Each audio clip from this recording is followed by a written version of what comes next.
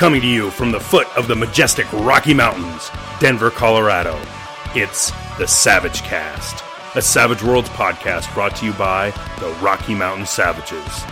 Here are your hosts, Chris Savage Mummy Fox and Christopher Savage Bull Landauer. Hail Savages, and welcome to Savage Cast, Episode 4, Do You Even Riffs Bro? We're your hosts, Christopher Savage Bull Landauer. And I'm the Savage Mommy, Chris Fox. In today's episode, we're going to bring you the much-anticipated Riffs interview to end all Riffs interviews with Sean Patrick Fannin, where he answered dozens of the questions you guys sent to us on all of our social media, and he's going to give you the most comprehensive information to date on Pinnacle's upcoming release, and it is upcoming, Kevin Simbida's much-loved mashup setting. But he's not going to give you the date. So, right before we did the interview with Sean, we got to play in a demo game called Enter the Odd Squad. This was the second time I actually played it. This I actually played at it at Genghis Khan here in Denver. Played a different character this time, and Sean had changed some things, so he kind of still kept me on my toes, but it was a lot of fun. It was very much a mashup of different characters from different Savage settings, but it was a lot of fun, felt like Riffs. I enjoyed it. I've only played Riffs one time, so, I had to go out and do some research about what Riffs was all about, but it was fun. I really enjoyed it. So what did you think of the game? It felt like Savage Worlds. It definitely felt like Savage Worlds kind of turned up to 11, which was fun. It definitely has that Supers vibe to it, where you have very powerful characters. But I still thought it was very balanced. Again, unlike you, I'm coming to this more from the Savage World side than the Rift side, but two of the players who were at the table with us were coming from the opposite. They were Rifts players and not necessarily Savage Worlds players, and they felt that the game ran like Rifts, and it gave them the Rifts red meat they wanted. And I think it gave me the Savage Worlds feel I wanted. We will probably bring you that actual play in the future. Sometime, at some point, and I really liked it. I mean, everyone at the table had a good time. A lot of the questions I've seen people bring up about how does Riffs going to play in Savage Worlds, I think are going to be satisfactorily answered by this outing. Very much so. And Sean was, Sean, you could kind of see when the two guys who were Riffs players told him it feels like Riffs, you could just see kind of the smile on his face, and it's like, oh, we did it. Yeah, you can tell from our interview why SPF got picked to be the guy to bring Riffs to Savage Worlds. I think that relationship between Pinnacle and Kevin and then all the parties involved, I think that's going to shine through in the product. So I think it is too.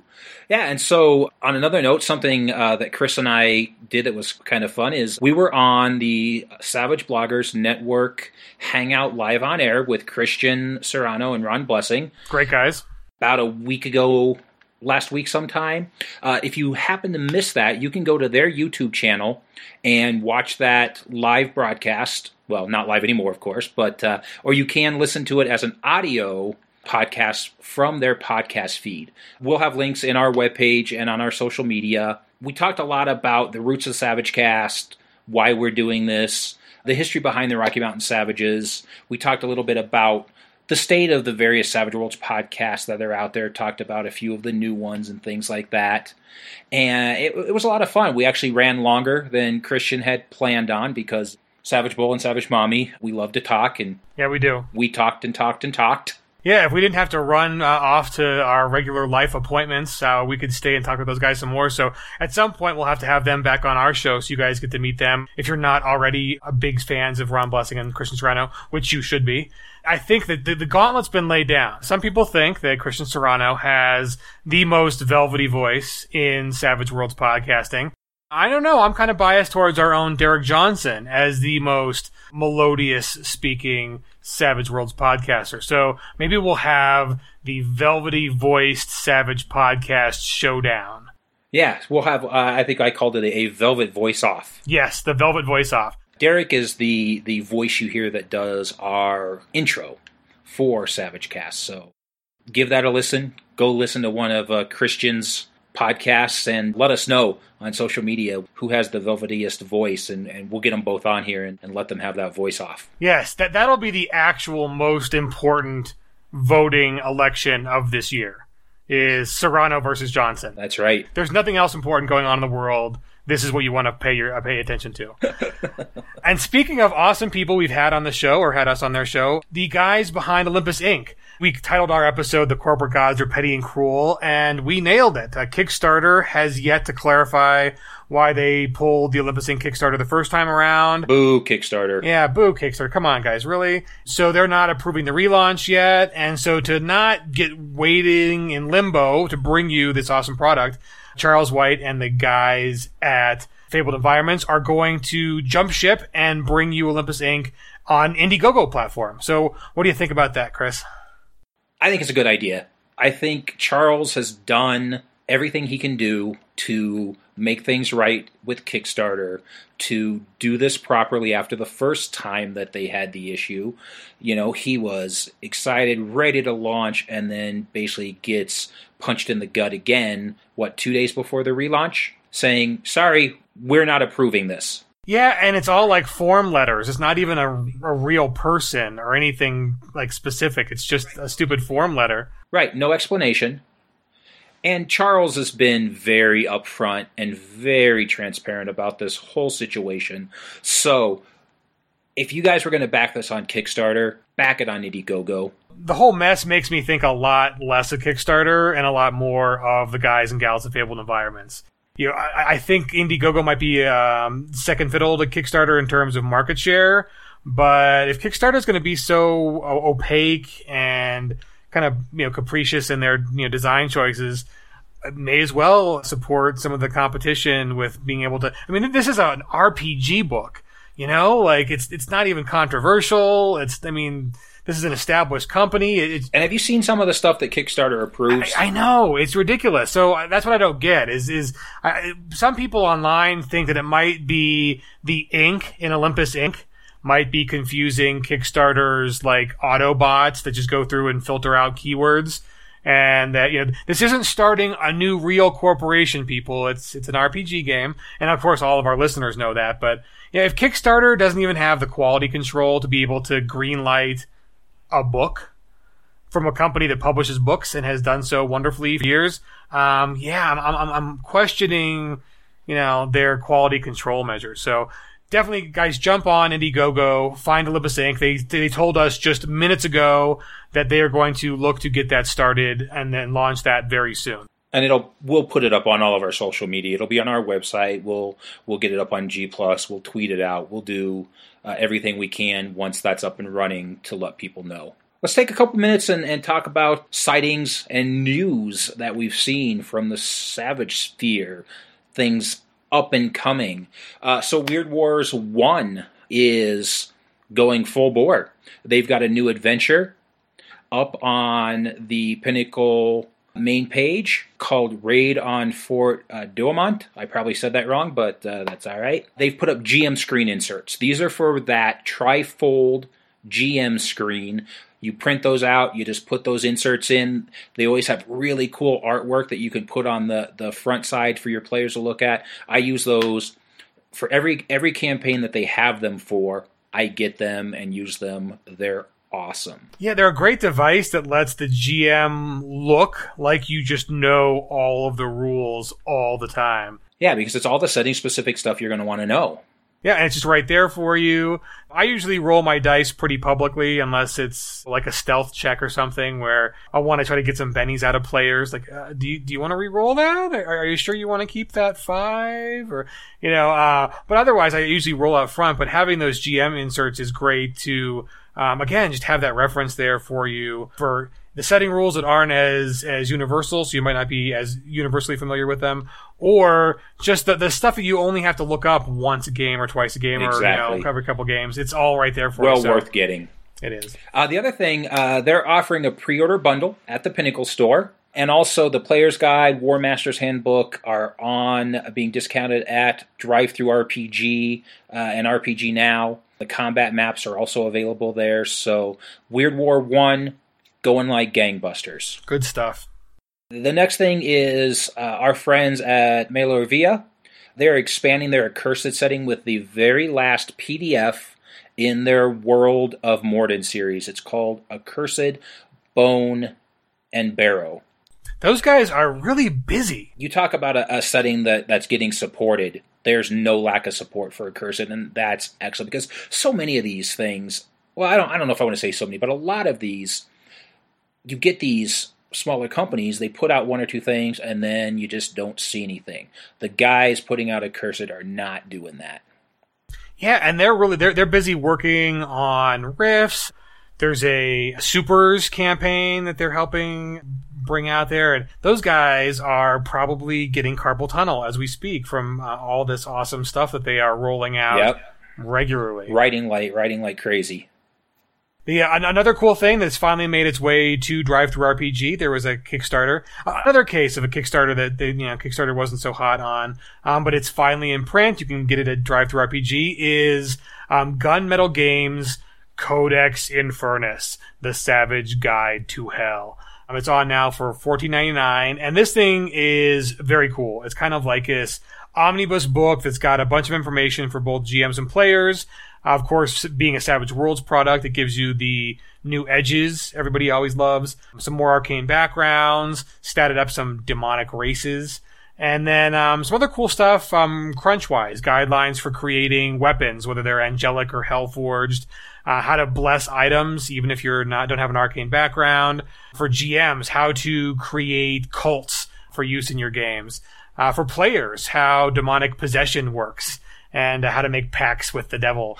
And then a very cool gazetteer and collection of historical information about the history of hell from various cultures all the way back to the Babylonians and all the way forward. So that's definitely, if you want to bring some horror or some hell stuff into your games, that's definitely one to pick up. Yeah, one of my players he actually plays in two of my games. He actually has one of his drawings of a demon in that book. Awesome. Look at everybody getting their stuff out there. I just love the Savage Worlds community. I mean, people we know are getting published with content, with art. Very cool. So, yeah, support Chris Fox's friend and look at Ogle, his beautiful demonic art, and pick that one up. Yeah, so we mentioned, we've talked about these two guys a couple times already today. Ross Watson and Sean Patrick Fannin of Evil Beagle Games have, along with Sasquatch Game Studio, a PDF out called Primeval Thule Campaign. It's a sword and sorcery campaign setting that's been redesigned for Savage Worlds. That's also out at RPG Now and DriveThruRPG, so go check that out. You know, those guys aren't busy enough as it is, so just one more thing that you can go check out that they've had their hand in. Yeah, if the traditional monsters weren't enough, if Rifts weren't enough, if you want to get some Conan-flavored goodness in your Savage Worlds game, Thule campaign setting is pretty much deliver what you're hungry for. It's Conan with some serial numbers filed off. If you want those goods, and I know tons of people do because Conan is awesome. So if you want some lamentation of women and having your enemies driven before you, Thule is where to pick it up. And if you want a little more modern fun, I say, and there's more. There's more. I almost forgot about it. No, you forget about it. You forget about it. The guys over at Just Insert Imagination have a pay what you want, and this is awesome. So you can throw them $1 or $5 or $20, whatever. Make them an offer they can't refuse. They just put out a Las Vegas setting, 1968 mob meets road movie pamphlet one-shot setting, and it's called Forget About It. Yeah, it's actually really cool. I bought it as the day it came out. Threw my money at them, bought it. What's the coolest about this thing is that everything you need to run the adventure is GM screen inserts for that same GM screen that I mentioned earlier. You can take this, throw it into your GM screen. Great for a con game. Great to have with you if you're at a convention and a game gets canceled and you want to step up and be that guy who can run something quick and on the fly for some folks. Forget about it. It's going to do that for you. It's got pre-generated characters, all kinds of hooks and ideas to make it a little bit longer adventure. So go check it out. It's going to be well worth whatever you want to give them. That should be fun. I mean, you could never get enough mafioso content.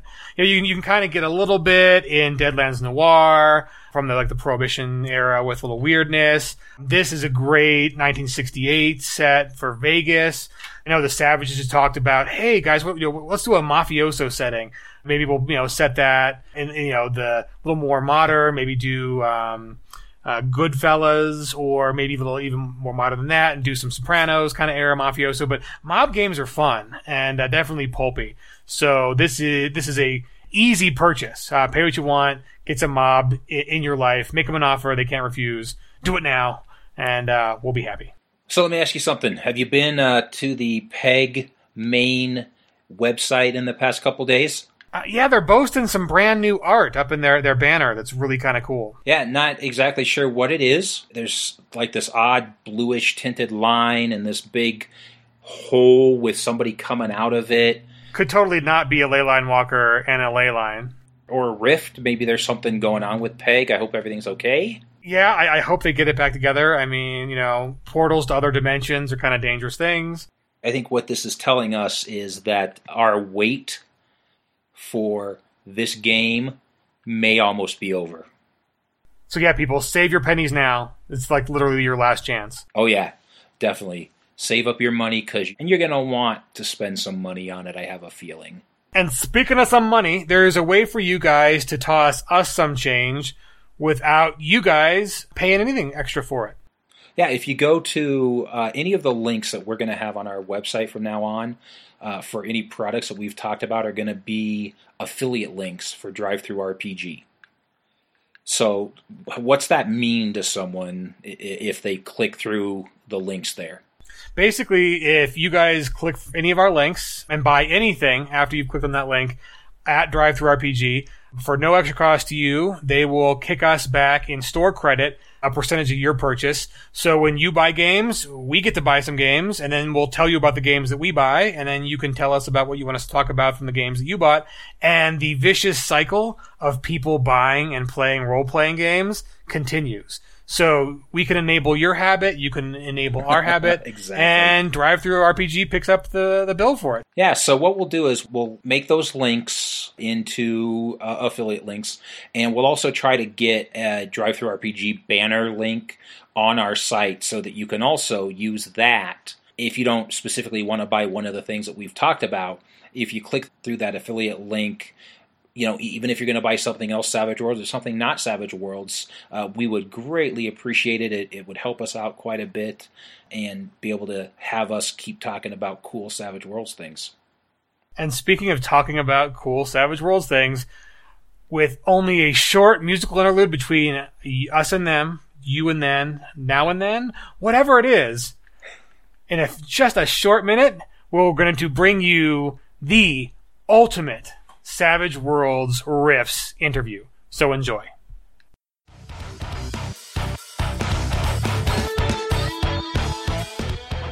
If you live in a hole, Rifts is Kevin Siembieta's multi-world, multi-genre RPG post-apocalyptic setting featuring cyberpunk, sci-fi, horror, fantasy, western, mythology, etc. Different worlds and realities are connected via rifts, creating the Megaverse. The core location is our Earth, but centuries from now, following a golden age of technological advancement, space exploration, and peace that is then shattered by an apocalyptic nuclear war, which unleashes mystic energy, ley line networks, and the return of Atlantis, and the opening of the rifts to other dimensions whose denizens then flood in.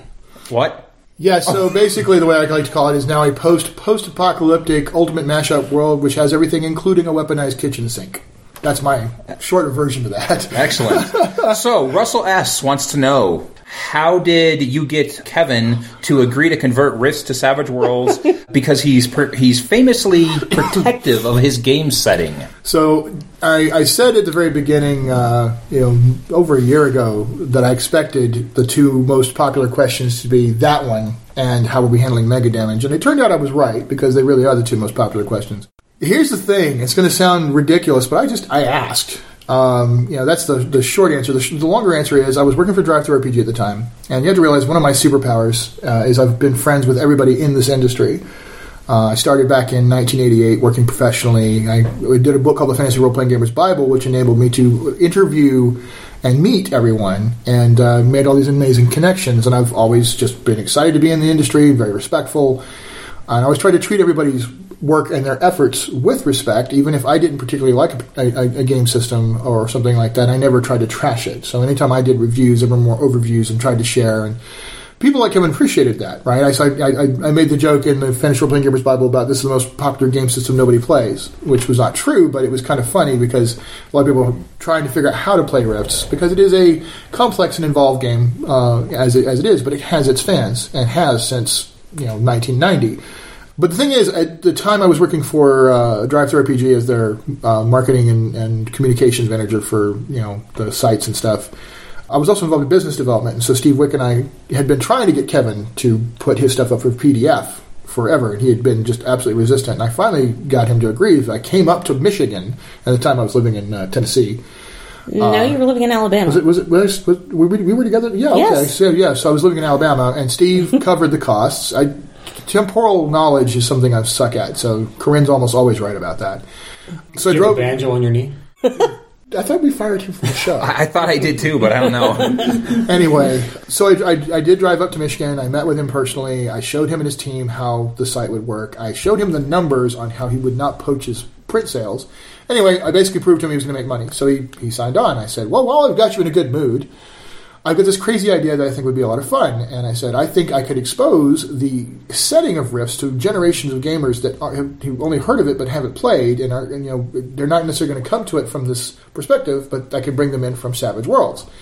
And he said, sure, let's talk. Let's make it happen. And it was really that easy. It was because I'd always been respectful. I'd been a good friend.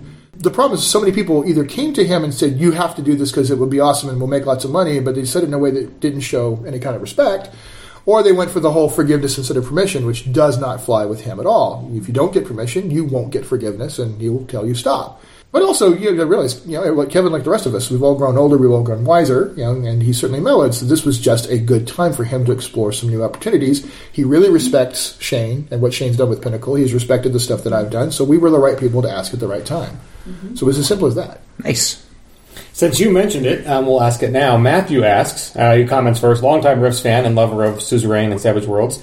Question, how are the two damage types being dealt with? Structural damage capacity and mega damage capacity. Well, it's a different game system. So being that it is Savage Worlds, we are dealing with damage as per the Savage Worlds rules, straight up. People have toughness, they wear armor, weapons do damage, they're compared to the toughness. None of that changes. We had a perfect mechanic already in place. Now, the day I got Kevin to say yes to this, by the way, a couple phone calls were made while I was driving home through Ohio, and one of the first ones was to Clint Black.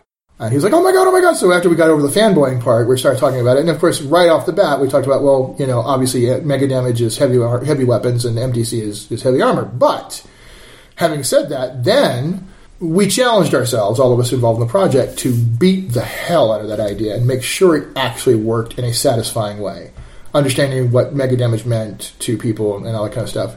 And because Savage Rifts, I should say Savage Worlds, is not a hit point oriented game, treating the damage in that way was never going to work. So we went around there on that. We went round and round. Is it heavy weapons and then mega weapons? And we did all these different experiments. So, we went the short way and said, this is obviously the answer. And then we said, forget that. And we went the long way.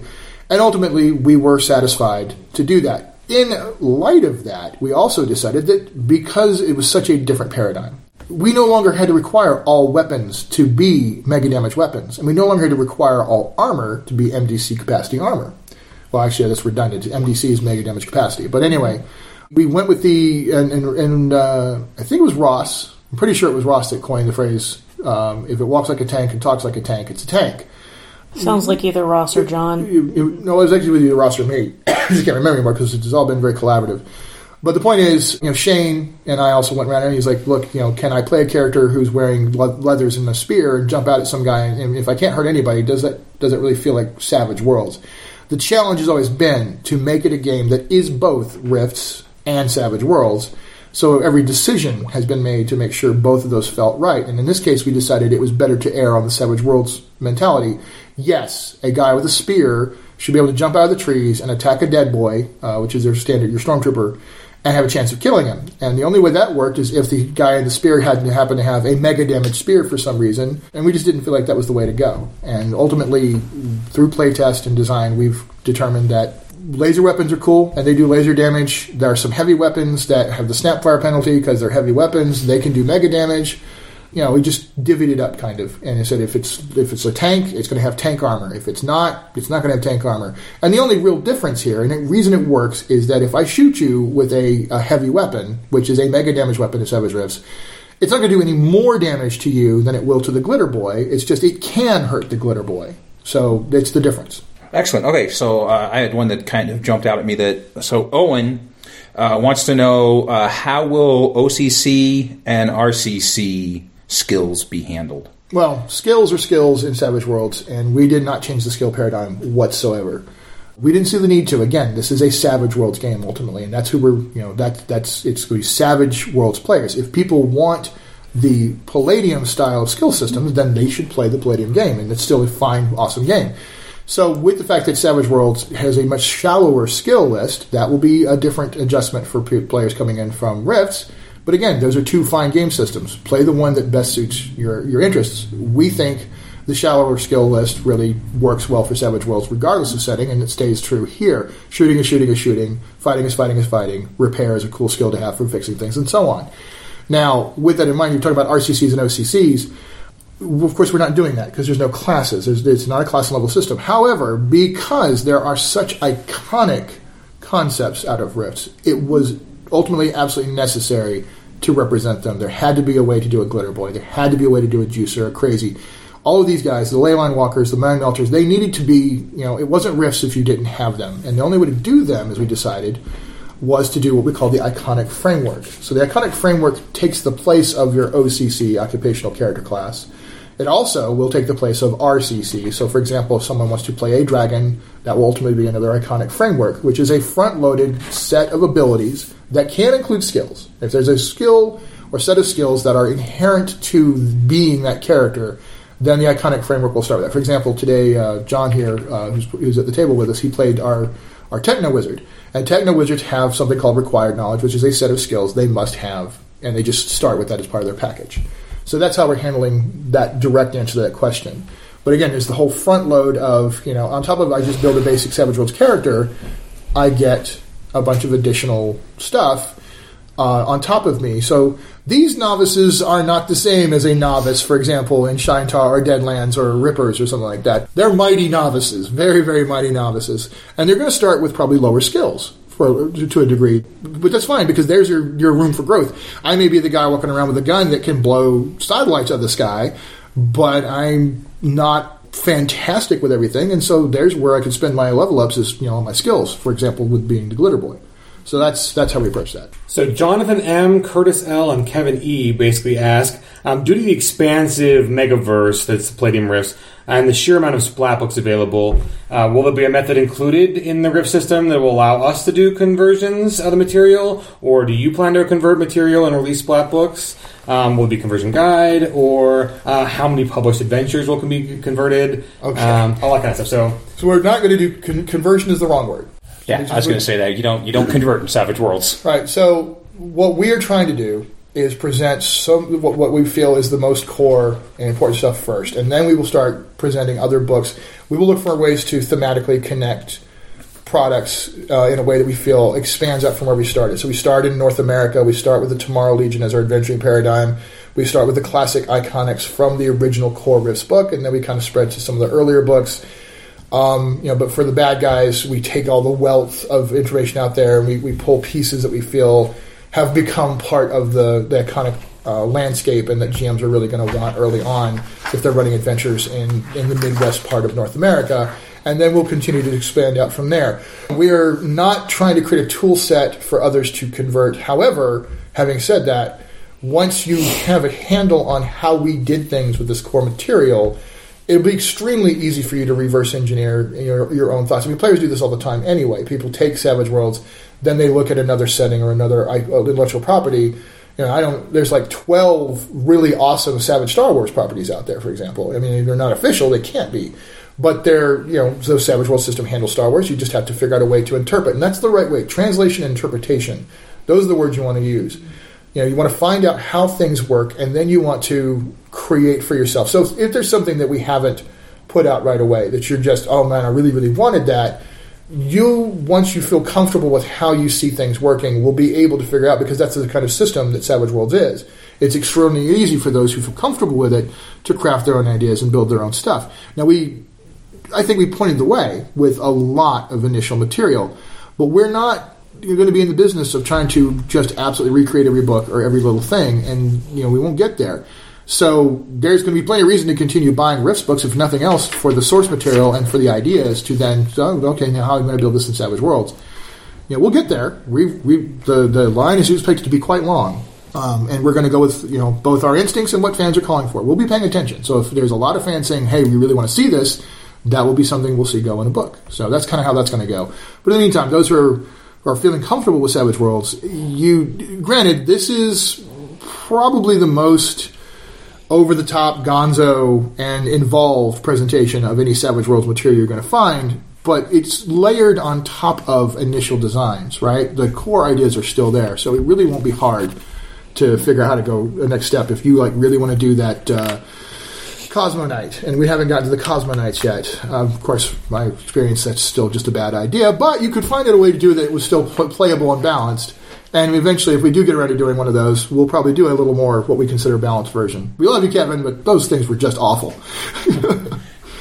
So Stan P. wants to know, and I played one of these today, a juicer. He wants to know how you're going to handle juicers. Are they going to be assigned an arcane background with specific dedicated abilities, or is there another way they're going to be handled? Well, as we said, we're using the iconic framework kind of thing. So, arcane backgrounds will not be used to do everything. In this case, the way and believe me, we explored that. We explored the idea of using arcane backgrounds for everything, but it didn't go far enough. And it didn't really give the right flavor, the right feel. So we were inspired by some of the stuff that is in Superpowers Companion, but we didn't directly crib from that either. We just used it as a foundation. We also used a lot of stuff out of Sci-Fi Companion as foundational ideas. But as we discussed, juicers are an iconic framework, so they start with a set of abilities that are inherent to all juicers. And now we also have iconic edges. So there are edges you can take that are specific to an iconic framework. So there's juicer edges. As we discovered today, you have a burn rating. So your ticking clock is a more amorphous thing that is under the player's control to a degree. That late rating can continue to go down. You roll your burn die every session, and at some point you sense the end is coming, and you decide, okay, today's the day I'm going to die, because today's a good day to die, and going out in a blaze of glory. That's what juicers are all about. And we've made that a real thing. But the cool thing is that juicers, for example, have additional iconic edges they can take as level ups to further themselves, which are additional cool things they can do with their burn. So they can use their life force to be even more mega and more epic and more gonzo. And that's one example. Crazies is the same thing. They've got their own core abilities, and then they can take edges to expand on that. Leyline walkers, same thing. They start with a certain number of things that are really wrapped around ley lines, and then they have additional edges to expand on their mastery and their expertise, and so on and so forth. So we examined the arcane background, but it didn't go far enough with where we needed to go to take it to the epic, this one goes to 11 level that this game demand. Graham M. and Morgan S. ask, what's the plan for addressing old favorites like the Vampire Knights, Triax, Vampire Kingdoms, Triax, Northern Gun, Citysix, and all the rest? Yeah, they're there. They're absolutely they're pretty front loaded on our list of stuff. You will see Citysix in the Savage Foes of North America book, which is the third of the 3 core books that we have coming. You will see at least a wild vampire in the monster section for that. And in Vampire Kingdoms, because of their proximity to where we set, the Tomorrow Legion, that'll be one of the early things that we treat and deal with. It's a popular, it's favorite, and we will definitely go there. Northern Gun. Yeah, you're going to see organization-oriented kind of stuff where people can get more cool gear and equipment, and we're just going to have to find the right way. Some things are going to be better presented in an adventure, and some things are going to be better presented in a source book. We're still feeling our way forward with that, but because of the nature of Savage Worlds books and what Savage Worlds players are looking for, we have to find the right way to get the information into their hands. So if something works better as an antagonist, then it's going to be an antagonist / scenario-oriented kind of thing. It's going to go better as a source book of material and items and weapons. The thing is, we also are looking at the fact that, is there, how many more guns can we really do? Because they're all going to start end up looking the same. You know, the way Savage Worlds works, there's a lot of directions you can go with guns, but not the same number of directions you can go with games that tend to go a little further afield with that. So we want to make sure we're not glutting with more than is needed for a particular type of thing. So we're not going to recreate a bunch of information that's already out there, too. So all the story cool stuff about Northern Gun, for example, you should just get the Northern Gun book. And then we will supplement that with actual rules material, you know, through one means or another, so that you have the Savage Worlds version of what you absolutely need. Okay, so Gustavo wanted to know, he says, Savage Worlds is a fairly balanced system and tends to crank out starting characters who may possess differing skill sets, but are usually very similar in terms of general power level. Now, Rifts never cared a shred about game balance, and the end result was parties that included extraordinary superheroic PCs like Dragons, Glitter Boys, and Mind Melders, as well as normals like Vagabonds, Rogue Scholars, and Wilderness Scouts. How does the Savage Worlds version handle this sort of started characters? Right. So we agree that Savage Worlds works better when the characters are on a more even playing field. That doesn't mean they have to look all the same. In fact, there's one of the things I was thrilled about our run today. You know, Chris Landauer made the observation that each of the characters was uniquely capable and had abilities and special things that made them cool and different from everybody else, but at the same time, they were all easily in the same playing field. Yeah, I didn't feel like any one of these characters was outshining anyone else. And I'm very, very thrilled with that. So to that point, for example, and we handle this directly with the iconic frameworks, there's an iconic framework in the core rules called MARS, which stands for Mercenaries, Adventurers, Rogues, and Scholars, which is your Rogue Scientist, your Vagabond, your City Rat, your Wilderness Scout, and all those kinds of characters. So Wendy's character was Texas Ranger from Deadlands, so she had some cool abilities because of that, but she was not a juicer or a glitter boy or any of those things. So she didn't have any of those power things. But what she had was a variation on, you know, a unique vehicle, which is one of the cool things the Mars characters can get. They get rolls on special tables that nobody else gets. They get 20 points of experience, whereas everybody else is starting at 0. So if everyone was starting at 20, she would have started with 40 and so on. The Mars characters get more experience, so they're more capable. They've got more skills. You know, they get, you know, the integrated, holistic level ups that make them more integrated characters, and they get rolls on these very special charts that nobody gets access to, potentially really awesome weapons and special things like that. And we did the same thing. So, you know, we set it up. So here's how to do a City Rat, and the City Rat will get a certain number of special things. Okay. Plus, he or she will get rolls on these special tables. And that kind of thing. The Rogue Scholar will get, you know, rolls on the special tables and a certain set of things. Then there's the create your own. So we went to the extra step of, you know, you can take one of the classic, more skilled, less uber boom OCCs in the core book, or you can just make one of your own. And you just, here's a set of things you can take, and, you know, you get your choice of which one of those things. And then you also get to roll on the really cool special tables. You also get more rolls on the Hero's Journey tables, which everybody gets access to. And so basically, there's really cool ways to do that. And again, we saw today that the 20 experience point Texas Ranger who didn't have the Juicer abilities or the Cyber 9 abilities or the Techno Wizard abilities was just as awesome as anybody else. Yeah, because she became a tank gunner. Well, yeah, and she had her robot horse, which was running around doing all kinds of cool stuff. Like translating into German. Well, yeah, that's a whole other. You got to listen to the game to figure that one out. God. But in the standard one that I run as well, the Tomorrow Legion one, which is more traditional, there is a Glitter Boy, there's a Juicer, there is a Wilderness Scout. And one of the ones is a Wilderness Scout. Wilderness Scout, it ultimately comes up within somewhere in the top 3 of the body count. Compared, you know, you've got a Glitter Boy and a Combat Cyborg and a Mind Melter, and yet the Wilderness Scout, because what the Wilderness Scout is, you know, take cover. So Savage Worlds rules also supports this to a great degree too. They'll be able to, you know, shoot and then move and take cover. If you play the character right, you know, he's sniping people, he's throwing grenades at people, he is doing all kinds of awesome things, and he's not drawing the same fire that a Combat Cyborg or a Leyline Walker is, because he's just not as overt. So there are ways to play those characters, which is also true in the original Risk. But in this case, because of the access to the cool tables and the extra armor and the modifications they can make to their armor or their weapons and all these other cool things that the other characters don't get, the Wilderness Scout can also stand up toe-to-toe if he has to. And same thing with the Rogue Scholar and all those others. They're going to be a little more beefy. They're going to be a little more interesting. Yes, this is a balance-oriented approach, and we felt it was the right way for Savage Worlds players. So here's a good one. Which settings, this is from Sean M., which settings would you recommend for a GM to run players through prior to Savage Rifts that would set them up well for transitioning into Rifts? Wow. Okay, that is a good one. Any of the ones that has magic, because you're going to want to be sure that you're playing with the magic system and the basic how the arcane backgrounds work. So I'd say definitely Deadlands or Rippers is a good set, a good one there. You really want to have a handle on the technology too. So Last Parsec from the sci-fi standard things, and if you include psionics and Last Parsec, then you're covering both your bases. You understand how arcane backgrounds work. You understand all the cool technology. You're used to weapons with long ranges and heavy damage capacity, because sci-fi stuff really handles that pretty well. For the really gonzo stuff, you might want to grab some of the Necessary Evil, either original or the new one that just came out, and run some supers too. Now, that's an iffy one, because the way the characters are built and run in the supers game is different than what you're going to feel or see in the Savage Rifts one. You're going to see some similarities. The supers characters are also front-loaded. This is one of the reasons we felt comfortable going with this heavy front-load, because you've still got a novice character that you build, but then you buy these superpowers that you layer on top of the character. So that was the main inspiration for how we went forward with Savage Rifts. We just did it a little more structured. So a Glitter Boy doesn't start with a random, or wide array of superpowers. He starts with a Glitter Boy suit and the specific things that go with that.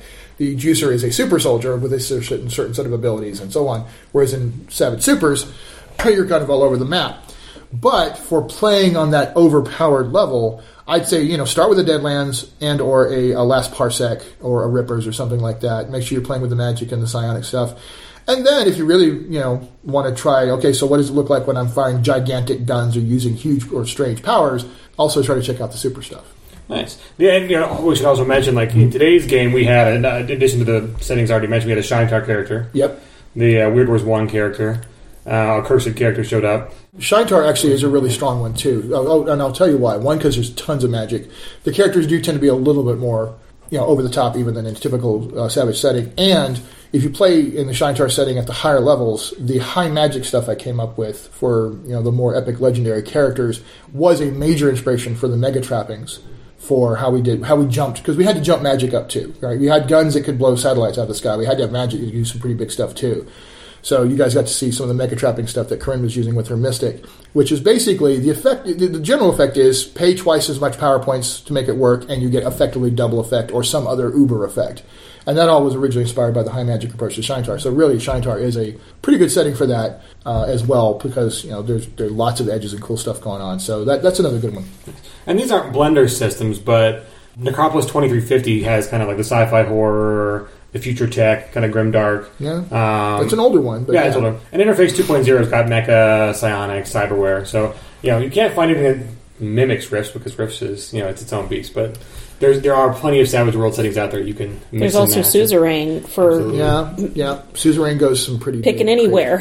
Yeah. So Suzerain will give you the multi-genre stuff. So I think Dorian, is he going to be our last one? Because I think he's got a couple questions, and then the final question I think is his number one question. Well, let's ask Clive's question first, because this is a kind of an off-the-wall question. I missed Clive. A really bizarre question. Yes.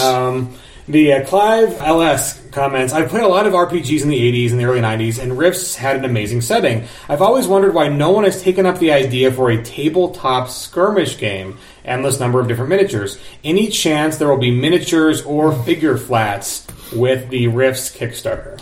Miniatures are not part of our deal. Miniatures are exclusively a Palladium thing. Kevin is very involved in that. Obviously, when he's doing the miniatures, they will be awesomely useful for the Savage version or the Classic Rifts version. But that's all his ballywick. All right, so Dorian, so we'll finish up with this. He's got 3 questions on here. First one is: are you using new artwork? Or are you pulling from the Rifts Palladium books? So usually when you're involved with an IP, one of the awesome things you can do, of course, is reuse the art. However, Kevin, and this is not a bad thing, Kevin left the rights with his artists, which means we would have had to recontract. And the costs and involvement and all that was such that it was just as well for us to have a chance to add new art to the incredible milieu that is Rifts art. Pinnacle is famous for doing really good art, and they have a hell of a stable of artists, and I can't wait for you guys to see some of this stuff. It is really amazing. Phenomenal. And it gives us a chance to even come close to doing justice. So add some 2016, Pinnacle level, art to the library. And I won't forget, the last day of Gen Con this last year, Shane took me, Ross, and Aaron Acevedo, and the 4 of us walked around the dealer room for a while. And the thing we were looking for was the original Deadlands cover. Not specifically it, but we were looking for art that evoked the emotions of that cover. That was one of the most amazing, evocative, unforgettable pieces ever. And Shane said something as important as the first Savage Rifts book had to be in that same thing. We really had to shoot for that, shoot for the moon. We have a piece that we think is going to knock people away. And it's, the classics for, this is to like have a bunch of guys, a bunch of characters, and they're being attacked by a bunch of stuff, and that's what you want to show off all the things. And we have a piece that we did. The original one we did was that, and you will see it, and it's beautiful and amazing. It's got a female cyber knight, and she looks incredible, and she's not cheesecake, right? She's just awesome. There's a combat cyborg choking a dead boy off to the side, and then Leyline Walker standing there, and there's the dead boys coming in, and there's a rift behind. It's beautiful, and it's rifts. But it's the typical composition for a book like that. And Shane challenged us to try for something that stood more just boom, like Stone, right? Just standing there looking out at you with his gun. We wanted that, and we have it. The description won't really give too much away because you just got to see it. There's a juicer. Could be a crazy, but it's probably a juicer. She's standing on the cracked chest of a UAR-1 Enforcer, which is one of the Coalition's giant, oh my god, robots, where she's taken and she's holding her chainsword. Her great chainsword. And it's obvious she's just cut this thing up, and there's like the ruins of the city around her. She's looking out at the reader, and she's doing the "come get me." Nice. In the cool hero pose, and it is so powerful. I'm getting chills just thinking about it. I'm really very proud of that. We wanted to knock it out of the park. Yes, we could have reused a bunch of art, and people would, oh, okay, cool. But we were like, man, this is too important. Let's do new. Right. Let's do new, all color. The layout, man, I mean, we've gone round and round and round on the interiors and layout. People wonder what's taking so long. It's because we are determined we are going to do this right. We want to knock this so far out of the park. We want everybody you only to have one shot to get it right the first time. We want everyone to go, oh my God, this is so incredible. So the design work has been done for a while. I'm very, very pleased. Everybody seems to be happy with it. But now we want to get everything else right, which includes all the art, which Kevin's very involved, very, very involved. And he has been very specific. Look, and that's not what the fans are going to expect. So we need to change that so it's better. It's been a back and forth. It's been a very collaborative process. But yes, we're doing the new art, and we're proud to be doing so. We think it's the right way to go. And his other question is, which timeline are you using? Well, I mean, there is pretty much the main timeline, right? We are starting in 109 PA, and we're going with, it's about 6 months after the fall of Tolkien. So the whole Siege of Tolkien thing has happened. Up ahead is the whole battles of the various hells thing coming with the devils and the demons and all that kind of stuff. We're letting Kevin kind of get forward with all of that. We're going to start with the 6 months after Tolkien. The adventure paradigm we came up with is the Tomorrow Legion, and they're based right there between northern Arkansas and southern Missouri, and so in between that, they're still in the wilderness, and they're dealing with all the refugees still coming out of the Battle of Tolkien and all that kind of stuff, and that's what we're going to focus on is a group of people trying to help in the aftermath of that disaster, while at the same time trying to build a better world. And of course, then they'll start facing all the challenges that come there. But that's where we are. We started with Rifts Ultimate Edition. We looked at everything that happened from that point up to just after Tolkien, and that's where we are. Okay. So, and I think this is a good one to end on. Where can folks follow the process of what's going on? And he does specifically say, if you're using Facebook, is there an alternative source? Okay, so the best places, in plural, I post frequently on Facebook. That is true, and that is where you'll get a lot going on with me. However, there is the Pinnacle Entertainment forums. That is a fantastic place to get involved. So, get an account on the forums. It's one of the best gaming-related forums there is. People there are nice. You find out information. Everyone's there and involved. So that's a great place as well. If you haven't subscribed to the Pinnacle newsletter, you should do so and make sure you're getting that in your inbox, because that'll, of course, announce anything that's going on. Rest assured, if you follow me anywhere at all, you will know the moment we're doing anything like with releases and stuff, because I am not quiet about this kind of stuff. So I have Sean'sPickOfTheDay.com, SeanSpickOfTheday. So Sean'sPickOfTheDay.com. And I do announcements about all kinds of stuff, games coming out, stuff like that. But trust me, it'll pop up there the moment that we launch, because that's my site and I will. If you follow me at all on Google Plus, you'll find out there, because it'll burst out. The Savage Worlds community is a good place to keep an eye on Google. If you're a Google person, keep an eye on the Savage Worlds community, because you guys will know the moment that stuff launches. Savage Cast. If they follow you, we'll let you know. They're going to know, because you guys get the inside track anyway.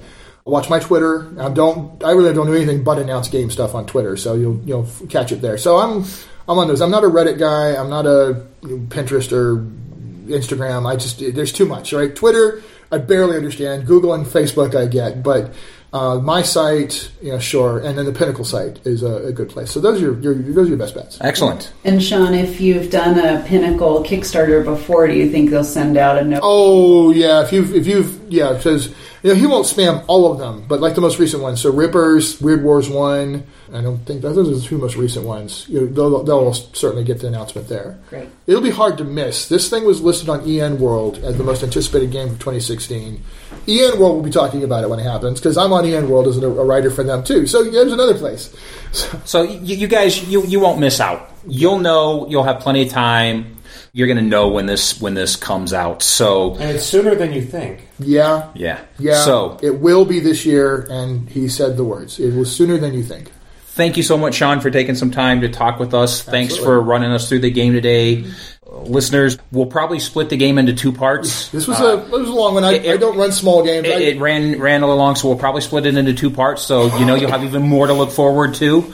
Until next time, thanks for listening, and hail savages! Hail savages! Hail savages!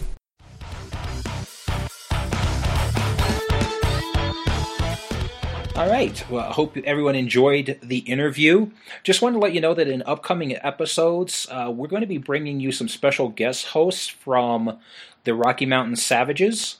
So look for that, and thank you all for listening to SavageCast Episode 4. You can find us at SavageCast.com, on Facebook, G+, Twitter, and via email at uproar@savagecast.com. Thanks again for listening and reviewing us on iTunes. And we wouldn't be an episode if we didn't end with Hail Savages! Hail!